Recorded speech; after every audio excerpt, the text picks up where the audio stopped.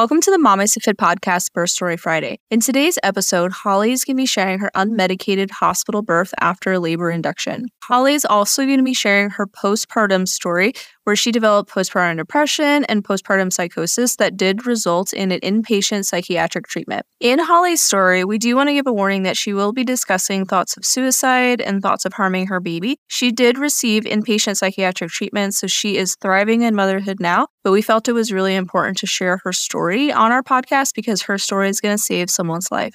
If you're experiencing new, severe, or persistent symptoms, call a healthcare provider. Those symptoms are most commonly seen in the first few weeks after a birth. They can occur anytime within the first year. Emotional, behavioral, and cognitive changes may be caused. You may be experiencing feelings such as sadness, anxiety, sleeping a lot or too little, eating too much or too less, having anxiety, irritation, and anger for no reason, sudden mood changes, difficulty remembering things, feelings of worthlessness, guilt, and hopelessness, recurrent thoughts of death and suicide, and feeling disconnected with your baby. If you're feeling any thoughts of death or suicide or thoughts of harming yourself or your baby, do seek immediate care at your nearest emergency facility. Welcome to the Mama Stay Fit podcast. This is Gina, perinatal fitness trainer and birth doula. And this is Roxanne, labor and delivery nurse and student midwife. And this is the Mama Stay Fit podcast, where we empower you on your prenatal fitness, birth, and postpartum return to fitness journey. Our podcast shares how to move throughout your pregnancy to stay strong and comfortable. Pain is not a requirement of pregnancy. Understand the science of birth and how to approach recovery after birth. We share our personal experiences as mothers navigating the stage of lives, plus our professional expertise as birth workers and fitness professionals. Our goal is to help you feel confident as you navigate the perinatal timeframe for an empowering pregnancy, positive birth, and postpartum journey. We are glad to have you with us on this journey and that you've chosen us to support you.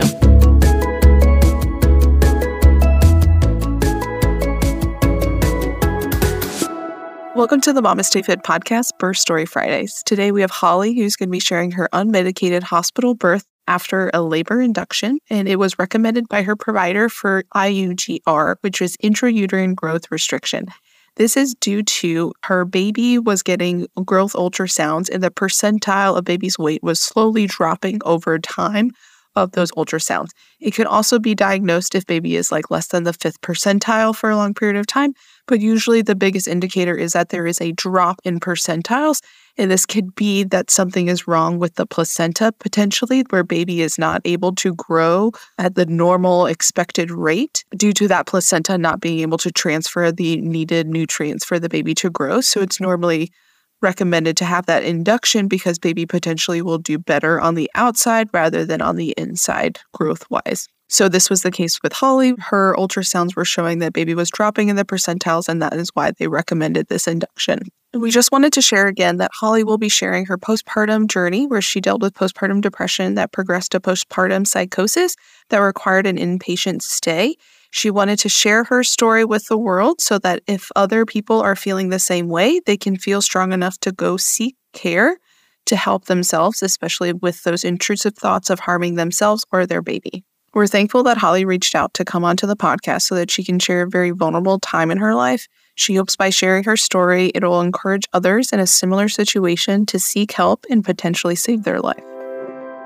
So thank you, Holly, for being here with us. We're really excited to hear your birth story and then also your postpartum journey. Thank you so much for having me. So how was your pregnancy and your preparation for birth? So I got pregnant pretty much right away when we started trying. So we were surprised that it happened so quickly, but definitely excited. And so when I first found out I was pregnant, I was still going to a traditional OB's office. And so I continued to just see her. It wasn't until about my second trimester when I was going to visits, and I just really felt unsupported. I would try and ask questions, and I was kind of quickly rushed out the door. And then at a couple of visits, my husband just wasn't allowed to come because of COVID. And so I was just feeling more anxious, and she didn't give me any time at all to ask any questions. And so at that point, I reached out to my doula, who I had already hired in my second trimester. And my doula was definitely part of my birth preparation team. So I went over to her house and talked to her about how unsupported I felt. And she was the one that introduced me to more of the midwifery model of care. So she told me about an office nearby, and I started going there for my visits. And initially, the first visit that I had, my husband was allowed to come, and it was like night and day. They sat with me for like 20 or 30 minutes and just answered all my questions and made me feel a lot more at ease. My pregnancy was not complicated, I would say, until maybe like the third trimester. For most of it, I felt really, really good. I had minimal symptoms, and I actually had like these periodic feelings of like euphoria, which I had never really heard anybody talk about while they were pregnant. So I would just feel like super excited and happy and just like at ease and just excited about like being pregnant. And part of my preparation for birth was also going to yoga class. I was doing that once a week. And I was also going to see a chiropractor who was Webster certified and just helping me more with like some pelvic discomfort that I was having. We also did like hospital birth class, like the free class that was offered. And I was listening to the Evidence-Based Birth podcast, and that was giving me like a lot of content. So in my third trimester is when I developed pretty bad hemorrhoids, and I was just really uncomfortable, and it was getting closer to my due date. And so one of my last visits, I had asked the midwife, like, what is going to happen to these hemorrhoids, like when I start pushing? I was just afraid they were going to burst, just like pop. And she was like, no, they're not going to pop, but they're definitely going to get worse before they get better. And so she just like kind of tried to provide me with some reassurance, like you just have a lot of extra weight you're carrying. There's a lot of pressure down there, and they're just not going to go away until like the baby comes out, and it's going to take some time. So I was just trying to deal with the discomfort, and I was working full time. And so just like I sat a lot in my car because I was driving around.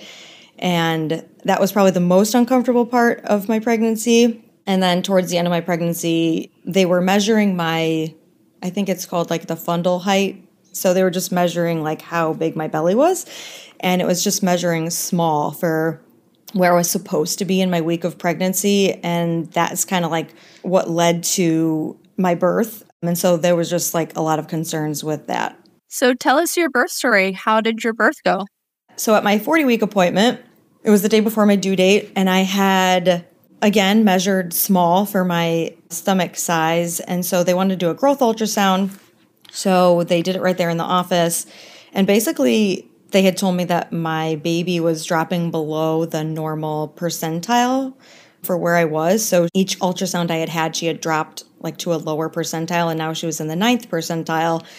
And so the midwife came back into the room, and I was just expecting like, okay, you can go home now, like, and wait for labor to start. I wasn't expecting this bad news. And so she was like, the baby, we think, is just going to be better out than in. We think there might be something wrong with your placenta. Maybe that's why the baby is not growing as she should be. And so we think you need to be induced.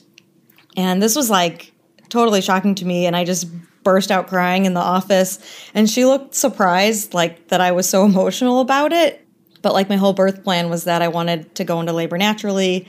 I wanted to birth at home as long as possible, and I didn't, want to have to use any medication. So in my mind, I'm thinking if I have to be induced, my understanding of Pitocin is that it makes contractions more painful and just more intense. And I was scared that my baby was going to be like really small, and I was just nervous about her having health issues. And I also didn't want to be hooked up to machines, so I just felt really scared. Like all of a sudden, like my plan had just been thrown out the window, and I felt sort of pressured into like moving forward with this. So she was like, well, let me check you and like see where you're at. Is it okay if we do like a cervical exam? So she checked me, and she said that I was 2 centimeters dilated and that I was about 75 to 80% effaced. So she said I had like made good progress, but just that the baby just really needed to come out. They wanted me to go to the hospital that afternoon, and I just really wasn't prepared for that. And she could tell I was just really uncomfortable. So she was like, you know what, let's see if our doctor is available, like the head doctor of the practice. And so I went into another room and sat down with her, and she just kind of told me like, it's my job to tell you the risks, and it's your job to kind of figure out what risks you're willing to take. And at that point, I'm a newly pregnant person. Like I have no idea. I feel like I guess I'll go forward with the induction. Can I go to the hospital tomorrow? And they were okay with me going to the hospital the next day as long as they hooked me up to a fetal monitor and just made sure like the baby wasn't in distress. So I did all that and she was fine. And at that point, I didn't know I was having a boy or a girl. So baby was fine and we left the office. I called my doula and told her what was going on. And I could just tell by the tone in her voice, like she didn't quite agree with like the rush of having to do the induction, but she was like, I'm here to support you with whatever you want to do. And, you know, I've been to tons of inductions. Like we're still going to be able to honor other parts of your birth plan. Like just try and relax this evening. And I want you to just like keep the lights dim and just like bounce on your ball and just try to relax. So I had also called my family and told them what was going on. You know, we dropped my dog off at their house and just try to prepare for the next day. And I tried to find the positives in it. So like, okay, like I know I'm going to be meeting my baby soon. I don't have to wait around and wait for labor to start. Like this is happening and I can kind of get everything ready and go to the hospital, not like I'm in the middle of contractions. So just like trying to be positive. So I got to the hospital the next day and I got there around 7 and there was like a lot of other pregnant women like coming in who were in labor. So my medications didn't start until about 8:30. But when I had got there, my midwife came in and she's like, okay, so we're here for an induction. I'm going to break your water and we're going to start the medication. And I was like, nobody said anything about like breaking my water. Do I have to do that, you know? And she was like, if I break your water right now, you'll have the baby today. If I don't break your water, I don't know, it might be tomorrow. And I was like looking at my husband like, oh God, like I was trying to remember back to like all the podcasts I was listening to, like, what should I do? And so I just went with my gut and I was like, I don't want my water broken. It's going to like get rid of that cushion that I have and the baby's just going to be pushing down. And so I'm just going to wait. And so she did a cervical exam and she said that I was 85% effaced, 3 centimeters dilated, and baby was at like a 0 to +1 station. So she's like, your baby's head is like right there. That's a really good thing. Like, I think she's pretty well engaged. Then she told me the death of your labor is just going to be laying in this bed. And I was like, okay, like that's why I got a doula. Like I know she's going to help me to like keep moving. I don't plan on just laying around here.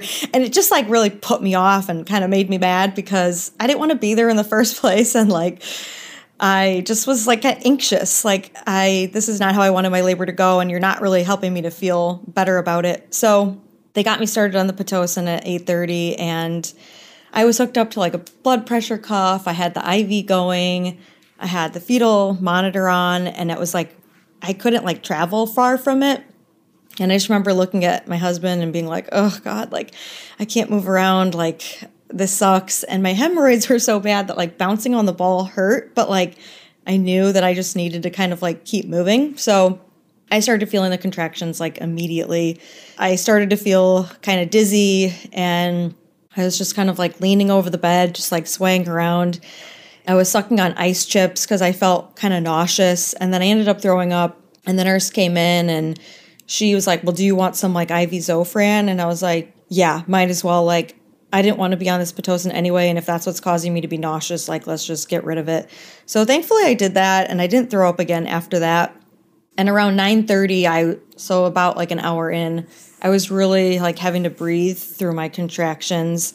And I was just a bit worried about like how intense that it felt. Like so quickly, because I know like other people had been started on Pitocin and like nothing happened and they're on Pitocin for like hours and hours. So I just didn't really know what to expect. So my husband texted our doula and she got to the hospital around 10. And then by 10 o'clock when she got there, I just felt like totally wiped out. I felt really exhausted and it was just really hard for me to like balance on the ball and like use my muscles. And I was like immediately regretting like not working out before I did this. Like I wish I was in better shape. And she was like, you know what? Your body is doing what it needs to do to conserve the energy that you need, like when you need it. So I don't want you to worry about that. Like you're going to be okay. You're going to have like the energy that you need. And I was like, okay. So she starts blowing up this like cub pillow stool that she had. It just like looked like a blow up stool. And she threw on music for us. She's like, I want you to just like dance with your husband and just like sway around the room. And so we did that. I just pretty much implicitly listened to everything that she told me to do. And most of the time, I just kept my eyes closed and I like didn't say anything at all. I just felt like I didn't want to talk. Like I didn't want to say the things that I was really thinking, which were like really negative thoughts. Like, this is horrible. These contractions are really painful. Like, I can't believe people do this. Like, I can't believe I did this. Like, why am I doing this? And so, like, she mainly just kept me moving. Okay, we're going to, go over here. Now we're going to stand the bed up and you're going to stand and you're going to put your leg here, and just like kept moving me around. And I had to go to the bathroom. So I went to the bathroom and I did a couple contractions on the toilet. And then she was like, let's just put you in the bed. And I was like, oh, thank God. Like, I just really want to get in that bed, So she had put the cub pillow on the bed, and I just kind of would like slump over this blow up thing in between all my contractions and just try to relax. And so at about 11:50, I was like, I can't lean over this thing anymore. I have to lay down. I just can't like use my muscles anymore. So I laid down and they put the peanut ball between my legs, and they just kind of like moved the ball as I was going through contractions, and they were kind of switching me from one side to the other. And then I just remember just like in this like whiny voice, like, I think I'm peeing, like it feels like I'm peeing. And I was just embarrassed that I was peeing, like I didn't feel strong enough to get up to go to the bathroom. And so she noticed that there was some blood in it. So she called the nurse, and the nurse came back in. I don't even know how many people were in there changing me. They just kind of manhandled me and like got me cleaned up. My eyes were still closed. And then around 12 o'clock, I just felt this huge like gush of water. It was just like a big pop. And that was the first time I had just realized that, like, I'm making progress. This is a good sign. Like, I know my labor is progressing. Like, before that, I was just so freaked out that, like, this was going to last forever. And I just wasn't going to be able to tolerate it. And so after my water broke, I started grunting, like, immediately. There was, like, all this pressure.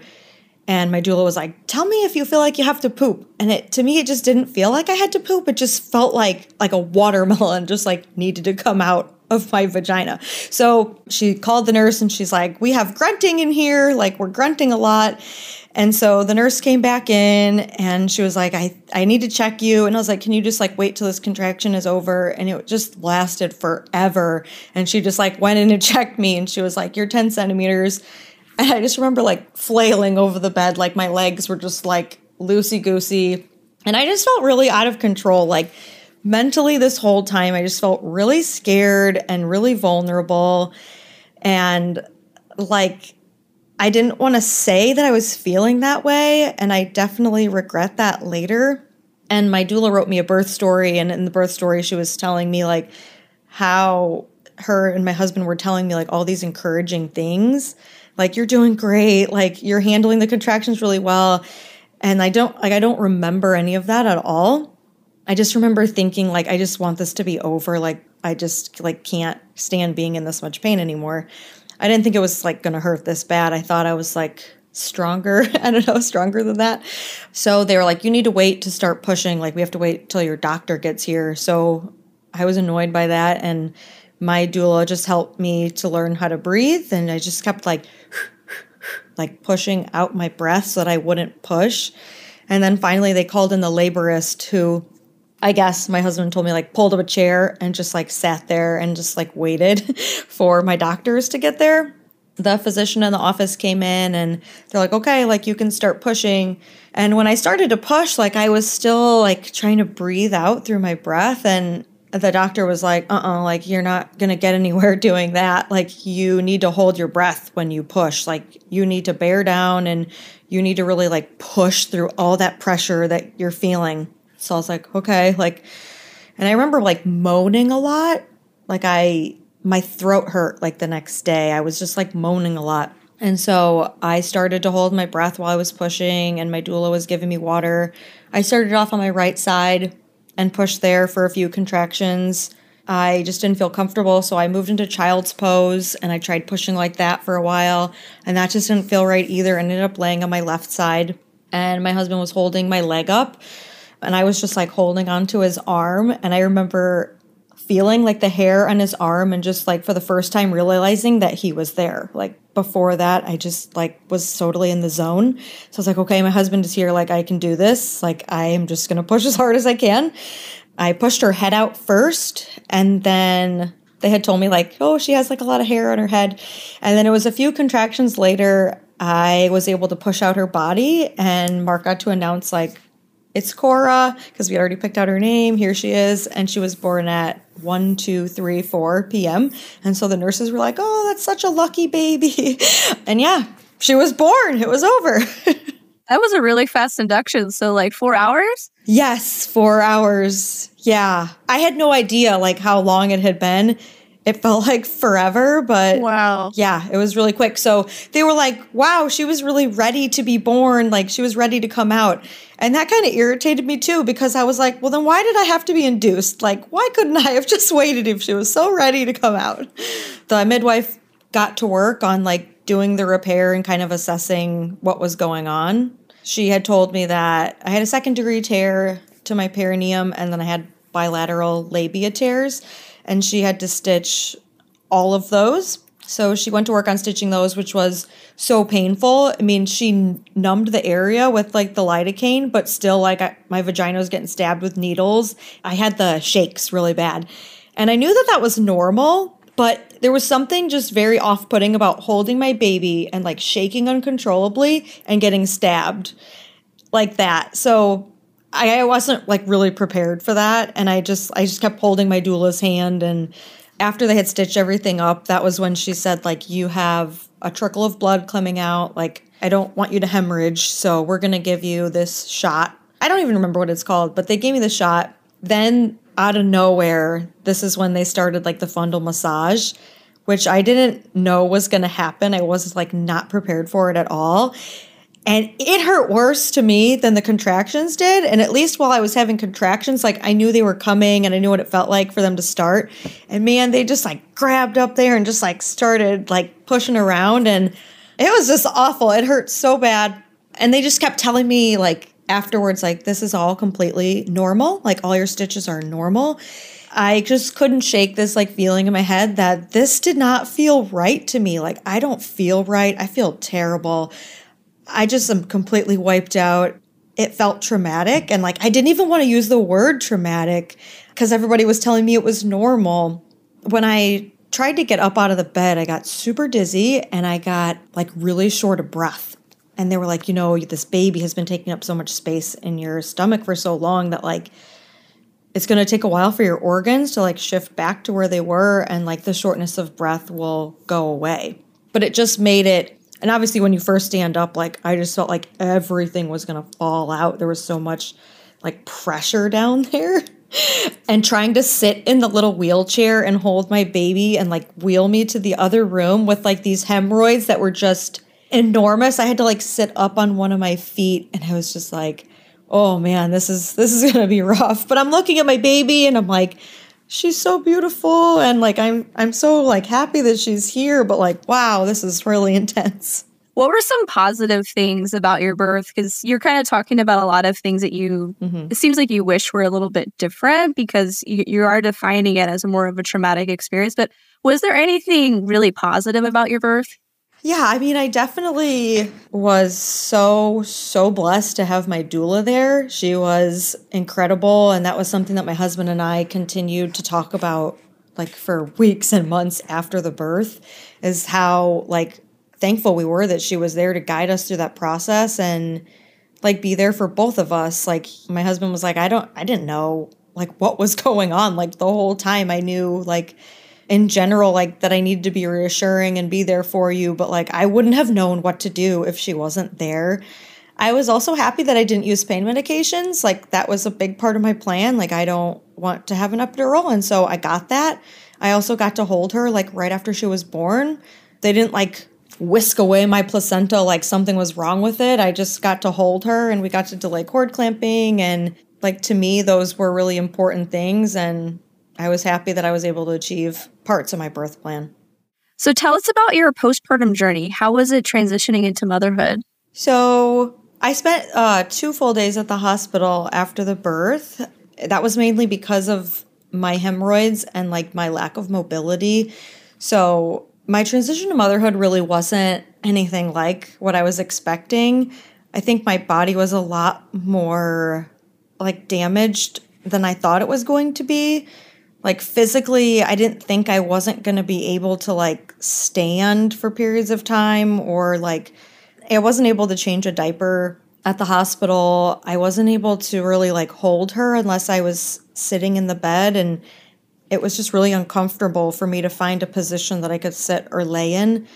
I just felt pretty anxious before even leaving the hospital. I was still short of breath, and they were checking my blood pressure and everything was normal, and I just physically didn't feel like I could take care of like an infant, let alone like all of the things that I felt like I needed to do to try and nurse my own body back to health. I was just nervous going home, but once we got home, I had this idea in my head that like I wanted this like newborn baby bubble where it was just going to be us at home together, like figuring things out, just like working together. Like I knew I wasn't going to get good sleep, and I knew it was going to be hard, but I just really like wanted that quality time with each other. Like we're never going to get this time again. So that was my plan. And like that was the plan that I had wrote in my birth plan, like my postpartum plan with my doula. And we had done some like meal prep pretty much like after we spent the night at home with even like less sleep. I woke up the next morning just like crying, and I was like, I need so much help. I need my mom. Like I need my parents to come over. I need them to live with us for like a period of time. I really need some help. It wasn't hard for me to admit that. Like I knew that I needed it. Like this bubble that I thought we were going to have just wasn't going to happen, but it's okay. So my parents came over, and my in-laws were really helpful too. So everybody was coming over, and basically like I would breastfeed baby and then hand her off to somebody else, and they would hold her while she slept. And then I would try and do what I needed to do, like do a sitz bath or take a bath or try and take a nap, eat food, all those things. But I just kept like running into all these problems. So I was super nauseous, and I didn't know why I was so nauseous. And so I ended up calling the doctor's office. I'm like, I am hardly eating like any food, and I just can't like really, I don't have the appetite. And so like, when you're taking ibuprofen at higher quantities, like you have to eat it with food. So that could be causing your nausea. So I was like, okay, well, I'll try and eat more food like when I'm taking the Zofran. So I was trying to like remedy all of these things while like changing all these ice pack pads and trying to get rest. My hemorrhoids got really, really bad. Like I didn't think they were going to get worse, but they did. So I went to go sit down on the toilet, and I looked down, and one of my hemorrhoids was just like spraying blood into the toilet. And I just freaked out. I was like, how is this happening? I don't know what to do. And so my husband was with Cora, and I called him into the room, and he handed me the baby, and I just laid on the bed, and I was like, take a look at what's going on. Like, I don't know what to do right now. It's just bleeding, and like, I don't know if I should put something on it or what. So he's like checking out my butt, and I'm just crying. Like, this is not what I was expecting at all. Like, this physical pain is so much more than I thought it was going to be. So I called the doctor again, and I'm like crying to the nurse on the phone, like, these hemorrhoids are terrible. It's really hard for me to breastfeed. Like, I can barely sit, and now it's bleeding. And she was like, honey, I'm so sorry. Like, I'm sorry this is happening. You just need to keep putting the medication on it. And, the midwives are not going to refer you to a GI doctor like until your 6-week appointment. Like you just need to give your body some time. I know that that's hard to hear, but you need to give your body some time to heal. And at that point I was like, I'm not going to make it. Like my body is just not going to like survive this. Already was feeling just really anxious about my physical like ailments. So all of this is happening, like I'm not eating, I'm still experiencing this shortness of breath and my heartbeat just like racing. So I was just really uncomfortable. Like every time I would stand up, I was like huffing and puffing and like trying to like get my breath back. And everybody could tell I was just really uncomfortable. It got to the point where I would try to go lay down and I would start getting cold chills. I could just feel my heart beating. My hands would start to go numb. And my mind was just like racing. I couldn't turn it off. It was like how I would imagine like somebody who is manic is just like thinking. I would have like a theme song to a TV show stuck in my head. And then I would think about like checking on Cora and she wouldn't be breathing, or I would hear her cry and it would just kind of like set me off. I was thinking about Mark going back to work. It was just like all these thoughts that I just like couldn't like calm down. And I would just lay in bed, just like feeling this. Well, what it was a panic attack, and I didn't realize that I was having the panic attacks. When this would happen, I would just try everything that I could. I would do like deep breathing exercises. I was putting on essential oils. I was like listening to like a guided imagery. I was praying. I was using a sound machine. My dad was like, how about I just like give you a back massage? And so we were doing all of these things, and like I just couldn't relax. And so my mind just got into this really negative thought cycle, like you're not getting better physically, you're not sleeping, like what are you going to do if you can't sleep? Like you're not going to be able to take care of yourself, you're not going to be able to take care of your baby. And I just started really feeling like a failure, like I can't do this anymore. Like I don't know how so many women like have babies and they I don't know, like I just didn't make sense to me. Like I didn't know anybody that had experienced this.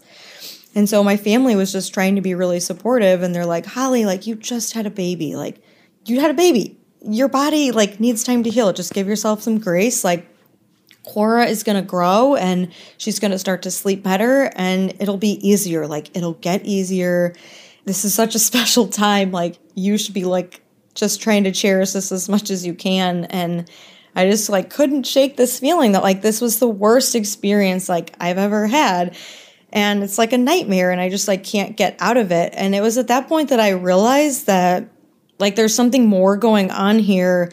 And as the next few days went on, this was only about like a week and a half in. About a week and a half in is when my like intrusive thoughts started to really like escalate. My little sister was in town. She had just had a baby 3 months before I did.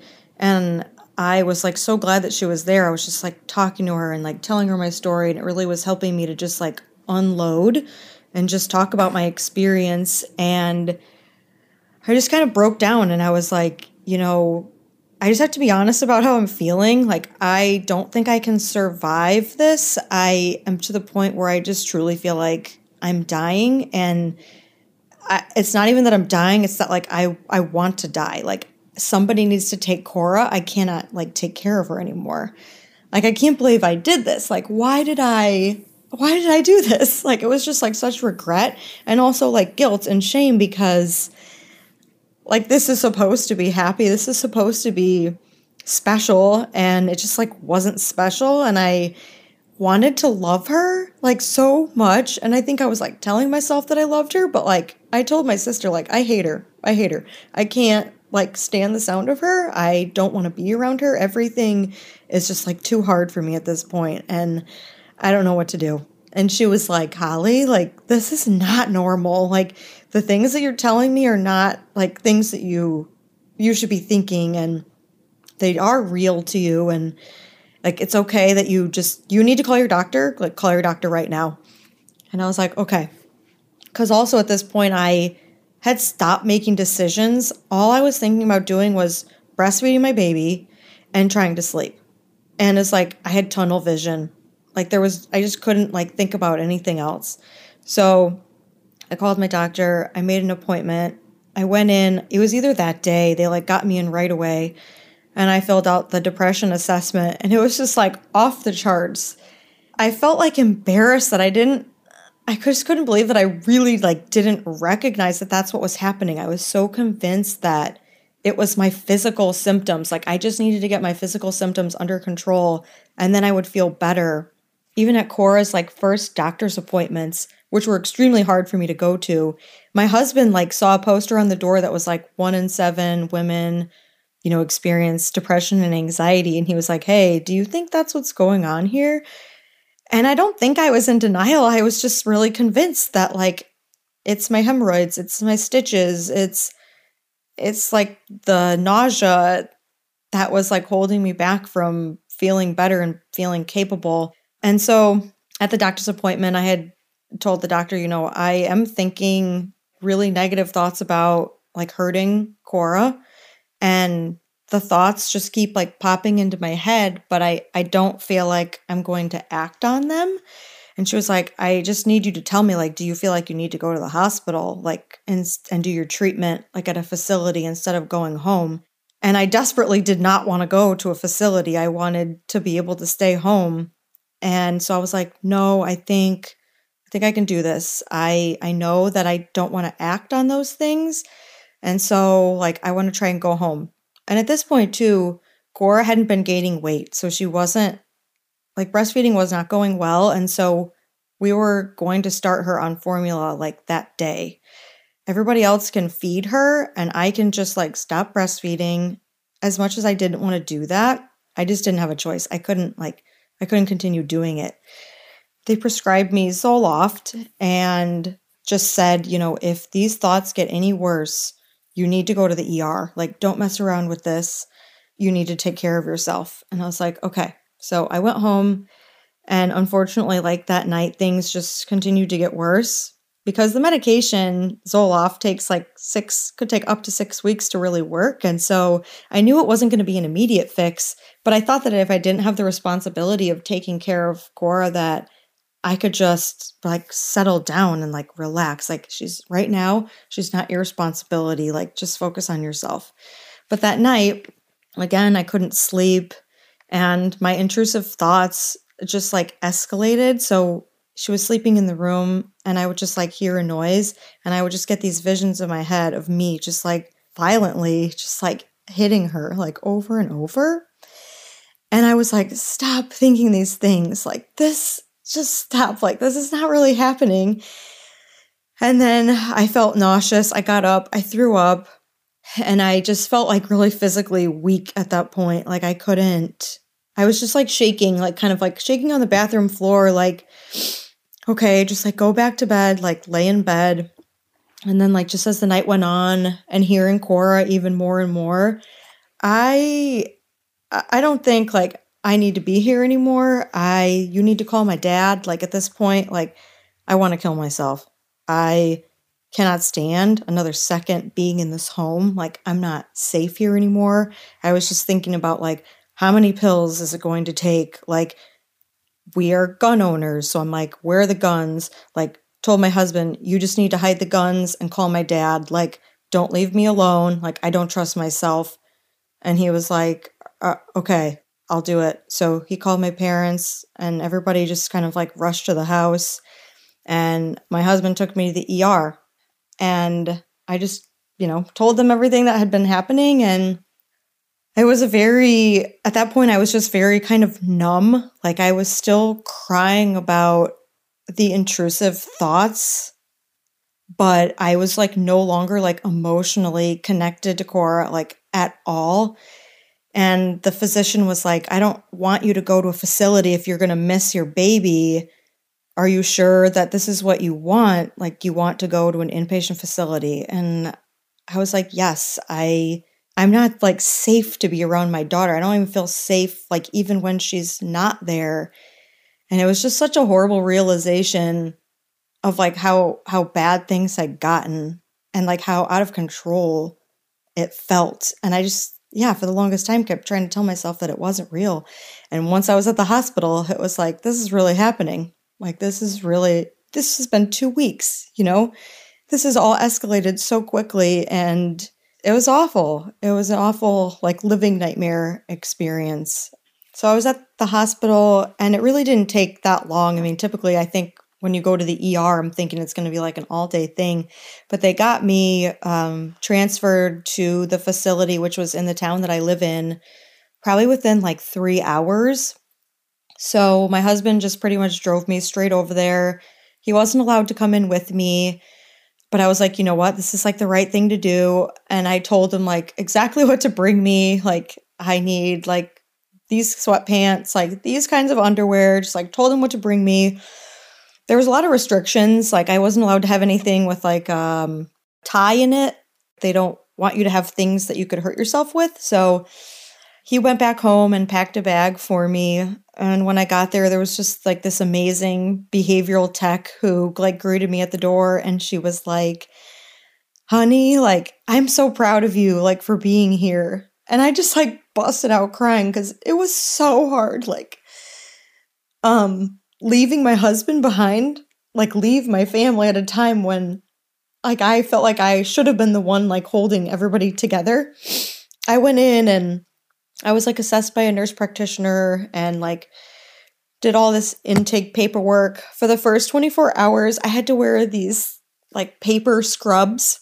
So I wasn't allowed to wear my own clothes, which was also very, I guess, just like shocking. It was like, I just had a baby and I just feel so exposed and my body is still healing.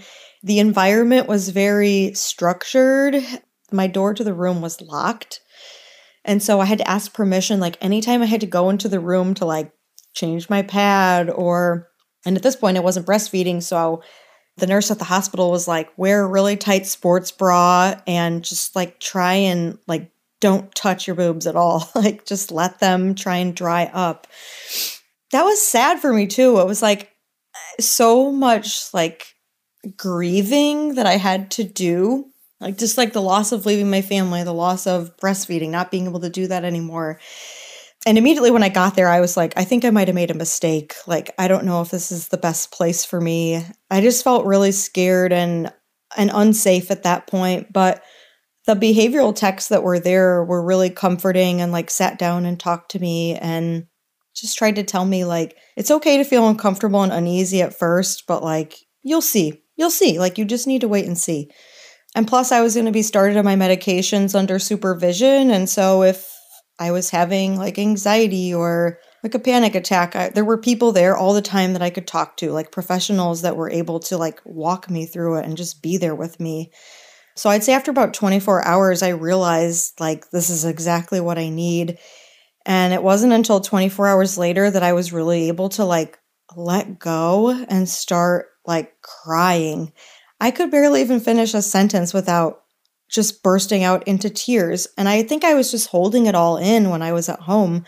You can't let this out right now. You just need to like be there for your family. You just need to be there for your child. And I was doing intensive therapy like 3 to 4 times a day in a group. And so I was the only person there who like had postpartum, but other people were dealing with the same things that I was, like having really intrusive thoughts and feeling out of control and like they just couldn't function in their lives. And that's how I felt. I can't function. I can't stop these thoughts from racing. And I just was able to like turn my focus to myself and stop the negative thought patterns that were going on and just accept that like you're going to have good days and you're going to have bad days. It was really important for me to try and focus on my sleep. When you don't have sleep, like your mental health like really declines. And so I had started a medication, trazodone, to help me sleep at night. I mean, it was starting to work for me. And once I was able to get a couple nights of sleep, it really helped me to feel a lot more clear. And I could start like processing more of like what had happened. Something that was like really important to me was that my doula had brought me a book that was called This Isn't What I Expected, Overcoming Postpartum Depression. And in the book, I had so much time on my hands there because I was just like not able to talk on the phone really. And there was all these groups going on. So I started to read this book and there were a checklist of like, do you think you have postpartum depression? And then it went through this whole checklist of things like that someone might be feeling. And I just remember feeling so much more validated, seeing that like, this is exactly what this is. This is what is happening. Like, do you feel like you're dying? Do you feel like you're going to have a heart attack? Do you feel like you can't catch your breath? It was just all of these things that just made me feel like so much more comfortable with what had been happening. Like you could put a name to what you were experiencing. And it just cleared up a lot of the confusion that I had. My husband would come to visit me during the visiting hours. Part of my process was just, I had so much fear now about resuming my role as a mother. And what if I went home and those thoughts just like come flooding back? Or what if I see her and I don't feel this like love and connection towards her? My mother-in-law had been she had moved into the house at this point, and she was taking care of Cora because Mark had to go back to work. And I was so thankful that she was there. And then the more days that I was in the facility, I started to get like mad that somebody else was taking care of her and not me. And my therapist was like, yes, like you're getting like your power back. Like you want to be there as her mother. And I think that this is like a huge like turning point for you. And I was kind of like, yeah, like I want to take care of my daughter, like I want to be there for her. And so my husband brought in like this, like 3 pages, like of a collage of pictures. And so one was like all pictures of like me and Cora, like that we had taken like in the first like couple days to week that she was home. And then another page was like pictures of me and my friends. And then another page was pictures of my husband and I. Like you don't realize, like I didn't really realize how much like I was just like a shell of myself. I wasn't me. Like I wasn't me at all. And so looking at those pictures like kind of gave me hope that like you're going to be this person again. Like you're going to be yourself again. And yeah, it's going to take some time, but like this isn't going to last forever. And I like actually started to believe it. Before I had just lost all hope. But now I was like starting to get it back. And it just like, it felt so good. Like the first day I was at the inpatient unit, I was like, I never want to leave this place. Like, this is what I need. I feel so safe here. And I never thought that I would want to go back home. And then on that last day when they were like, you can go home, it was like, you know what? I feel ready. Like, I feel ready to leave this place. Like, I've made so much progress. And like, I'm just so thankful that like I had this opportunity and I could do this, because without it, I truly felt like I wouldn't have made it. So the psychiatrist that I had been talking to every day was like, do you have like a place that you can go maybe before you jump right back into going to your house? And so my parents agreed to let me come to their house and stay with them as I kind of like transitioned back. I just felt so fortunate that I could do that. It gave me a lot more time to get more sleep and just kind of like figure out how to be outside and not such a structured environment. So when I got to their house, I started working back like on my physical health, which had really declined since I had been in the facility. And then Mark would bring Cora over to the house for like a couple of hours. And I just remember like being so scared before that first time she came over. What am I going to feel like? What's this going to be like? And I just remember holding her, and I just immediately felt like so much better. Like, yes, this is right. I do love her. Like, she's my daughter, and like, I need to be here for her. And I was so relieved that I didn't feel like all those negative things. And so that was just the start. And then I slowly like started to come back home and spend more time there. I actually like redecorated our whole room, because that was kind of the room that I was having like all of my traumatic like thoughts in and all my panic attacks in. And I was scared to sleep back in my bed because I thought, all this stuff is going to come back again. And so I took the time to like go shopping and redecorate. It did make a difference for me. Like, it didn't feel like the same room. This was just like going to be a different experience. This was going to be better. And it was. And so my birthday was April 23rd. And the night before my birthday was the first night I came back home and spent the night, and woke up the next day of my birthday and spent the whole day with them. And it was still hard. I still had my moments. Like, the nighttime was when I had my worst bouts of anxiety, and Mark could see that. He could tell, like, I just got more anxious at night in anticipation of all the things that had happened. But I had such an amazing support system of people that were like picking up meds from the pharmacy, like bringing things over to the house, spending time with me and Cora. So like even Mark's mom stayed with us when I came back home, so that I wasn't alone with her until I really felt like comfortable to do that, and like confident that I knew like what her schedule was and like how to take care of her. And even when I came home too, my husband and I were going to couples therapy, and we were doing it on telehealth, which was great because I didn't have to like leave the house and worry about that stuff.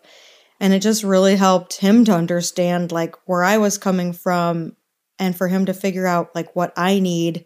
So like I prioritized my sleep, and we just worked our schedules around when I had to take my medication to help me sleep, and he would do his shift. And then by the time like the medication had worn off, I would wake up and do my shift. So it was like a journey. It's been a real journey, and I probably started to feel more like myself.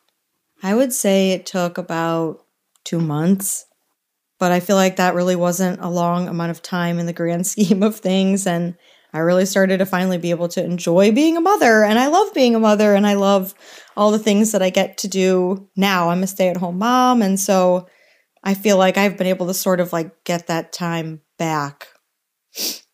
Thank you so much for sharing your story. I don't know if it's hard for you to tell your story, but we really appreciate you taking the time to share it with us and with our listeners. Do you have any advice for others that may be in a similar situation as you, or for family members that may be recognizing signs of postpartum depression or issues postpartum with mental health? Yeah, I think for a mother, if you are going through like any of these things, if the things that you're going through are not as serious as what I'm going through, I think it's important to recognize the signs. It was like hard for me. It was a challenge to realize that I didn't recognize the signs. And so telling my story, I hope in part helps people to recognize some of the things that they may be experiencing or what's going on. For me, my advice would be to read. Like, I think for me, reading that book was extremely helpful. Going to therapy was extremely helpful and a part of my recovery. And I think sharing my story is also part of that recovery. It is a hard story to tell publicly to so many people. Like, I feel really comfortable talking to other people about it in like a smaller setting. But I think like in trying to work past like all of the history that I have with this whole birth, like I just have to share it with other people. And so I think it's important for you to talk about it and to tell people what's going on and prioritize your mental health over whatever else is going on, which is hard to do because you imagine when you first have a baby that this is all about motherhood and it's all about like taking care of someone else. But when you are not well, you cannot take care of someone else. So another thing is just really like embracing those positive affirmations and breaking your negative thought cycles. You are a good mother, even though you have postpartum depression, and it's not your fault that you have these postpartum issues. Your body just did like a crazy thing, and your hormones do crazy things to your brain to tell yourself that you believe that you're going to be yourself again. Don't be afraid to take medications. The medications were amazing for me, and I was scared to start taking them. Like, is this going to change who I am? Am I going to be a different version of myself? And I think to some degree you are a different version of yourself, but you are better. And I think my advice for partners and families is to also educate yourself, to identify the things that someone is going through and to validate what they're feeling. So like, validation is so important. Like, I am hearing what you're saying, and I can't imagine like feeling that way. I'm so sorry that you're feeling that way. This isn't your fault. Like, I'm going to be here to support you, and I'll do whatever like we need to do for you to feel like yourself again. It's important like to give them time to process and realize that like you're not your best self right now, and it's okay. Like, I'm going to try and pick up some slack, and we're going to try and have a better understanding for what each other is going through. I remember being really scared for my husband. You have this new baby at home. I'm not there to help. Like, I was just really scared that he was going to obviously like burn out or like build up some resentments, or I don't know, just like never want to have a child again because of this experience. And I think the therapy really helped him to like process everything he had been going through and all the weight that was put on his shoulders. To see your wife just like totally broke down. Like, I'm a strong person, like I'm a strong, confident person. And like, I went from being this professional to just like, yeah, not doing well. And it's just hard to see somebody that you love really struggle like that.